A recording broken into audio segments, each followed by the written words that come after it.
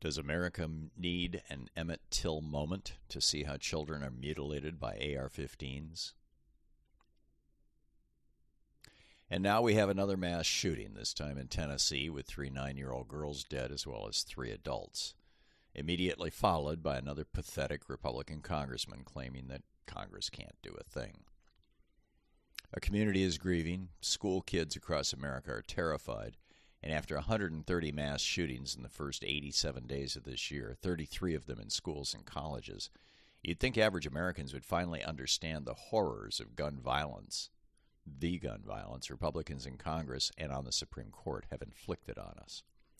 This is a phenomenon as systemic and unique to the United States today as Jim Crow was in the 1950s, which was also supported by that era's conservatives and opposed by its progressives. The gun control movement needs to learn from the civil rights movement. Back in 1955, young black people like 14-year-old Emmett Till were routinely murdered by white people all over America, usually with no consequence whatsoever. Emmett Till was kidnapped by 2 Mississippi white men, brutally tortured, murdered, and his mangled body was thrown into the Tallahatchie River. And the white men who did it and the white woman who set it off with a lie never suffered any consequence. His mother, Mamie Bradley, made the extraordinarily brave decision to show her child's mutilated face with an open coffin funeral in their hometown of Chicago. Jet magazine ran a picture you can see of Emmett Till, which went viral, invigorating the civil rights movement as it horrified the nation. As President Biden said last month, honoring the release of the new movie Till, Jet magazine, the Chicago Defender, and other blank newspapers were unflinching and brave in sharing the story of Emmett Till and searing it into the nation's consciousness. That picture made real the horrors of white violence against black people in America for those who were unfamiliar or just unwilling to confront it. We've all heard about Newtown and Stoneman Douglas in Las Vegas, but have you ever seen pictures of the bodies mutilated by the .223 caliber bullets that semi-automatic assault weapons like the AR-15 fire? The odds are pretty close to 0. Most Americans have no idea the kind of damage such weapons of war can do to people, particularly children. But we need to learn. In the 1980s, egged on by partisans in the Reagan administration, America's anti-abortion movement began the practice of holding up graphic, bloody pictures of aborted fetuses as a part of their demonstrations and vigils. Their literature and magazines, and even some of their advertisements, often carry or allude to these graphic images. Those in the movement will tell you that the decision to use these kinds of pictures was a turning point when abortion became real for many Americans, and even advocates of a woman's right to choose an abortion started using phrases like legal, safe, and rare. Similarly, when the Pulitzer Prize-winning photo of 9-year-old Napalm Girl fan Thi Kim Phuc running naked down a rural Vietnamese road after napalm caught her clothes on fire was published in 1972, it helped finally turn the tide on the Vietnam War. Showing pictures in American media of the result of a mass shooter's slaughter would be a controversial challenge. There are legitimate concerns about sensationalizing violence, about morbid curiosity, about warping young minds and triggering PTSD for survivors of violence. And yet pictures convey reality in a way that words cannot. One of these days, the parents of children murdered in a school shooting may make the same decision Mamie Till did in 1955. America's era of mass shootings kicked off on August 1st, 1966, when Charles Whitman murdered his mother and then climbed to the top of the clock tower at the University of Texas and began shooting.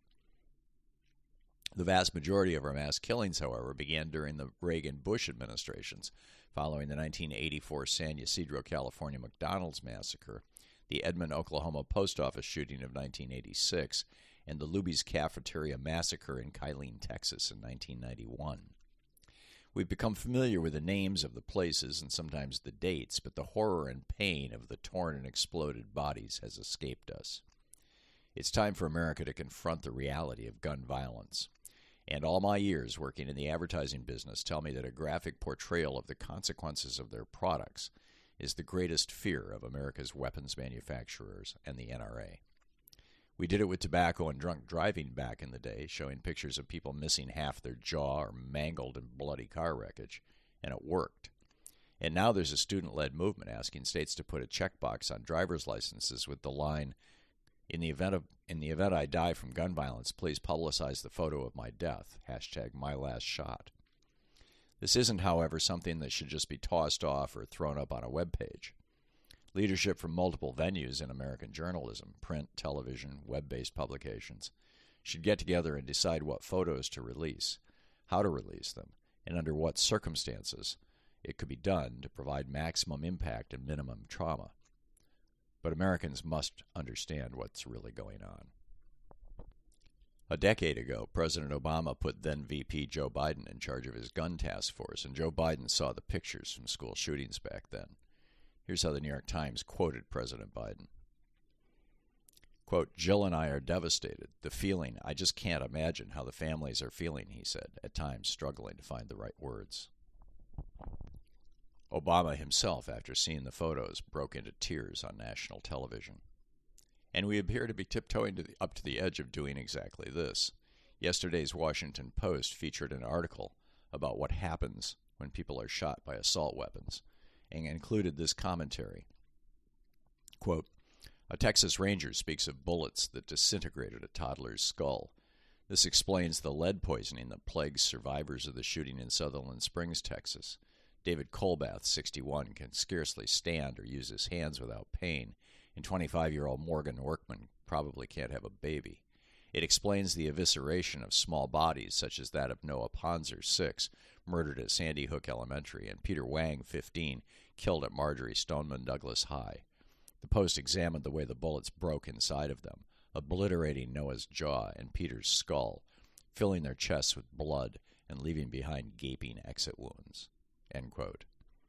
But we need to go the next step and show the actual pictures for this truth about the horror of gun violence to become widely known. Doing this will take leadership. And, of course, there must be a Mimi Bradley, a parent, spouse, or other relation willing to allow the photos of their loved one to be used in this way. In 1996, there was a horrific slaughter in Tasmania, Australia, by a shooter using an AR-15-style weapon, culminating a series of mass shootings that had plagued that nation for over a decade. While the Australian media generally didn't publish the photos, they were widely circulated. As a result, the Australian public was so repulsed that within a year, semi-automatic weapons in civilian hands were outlawed altogether. Strict gun control measures were put into place, and a gun buyback program went into effect that voluntarily took over 700,000 weapons out of circulation. And that was with John Howard as Prime Minister, a conservative who was as hard right as Ronald Reagan. In the first years after the laws took place, firearms-related deaths in Australia fell by well over 40%, with suicides dropping by 77%. There have only been 2 mass killings in the 27 years since then. The year 1966 was Australia's Emmett Till moment. America needs ours.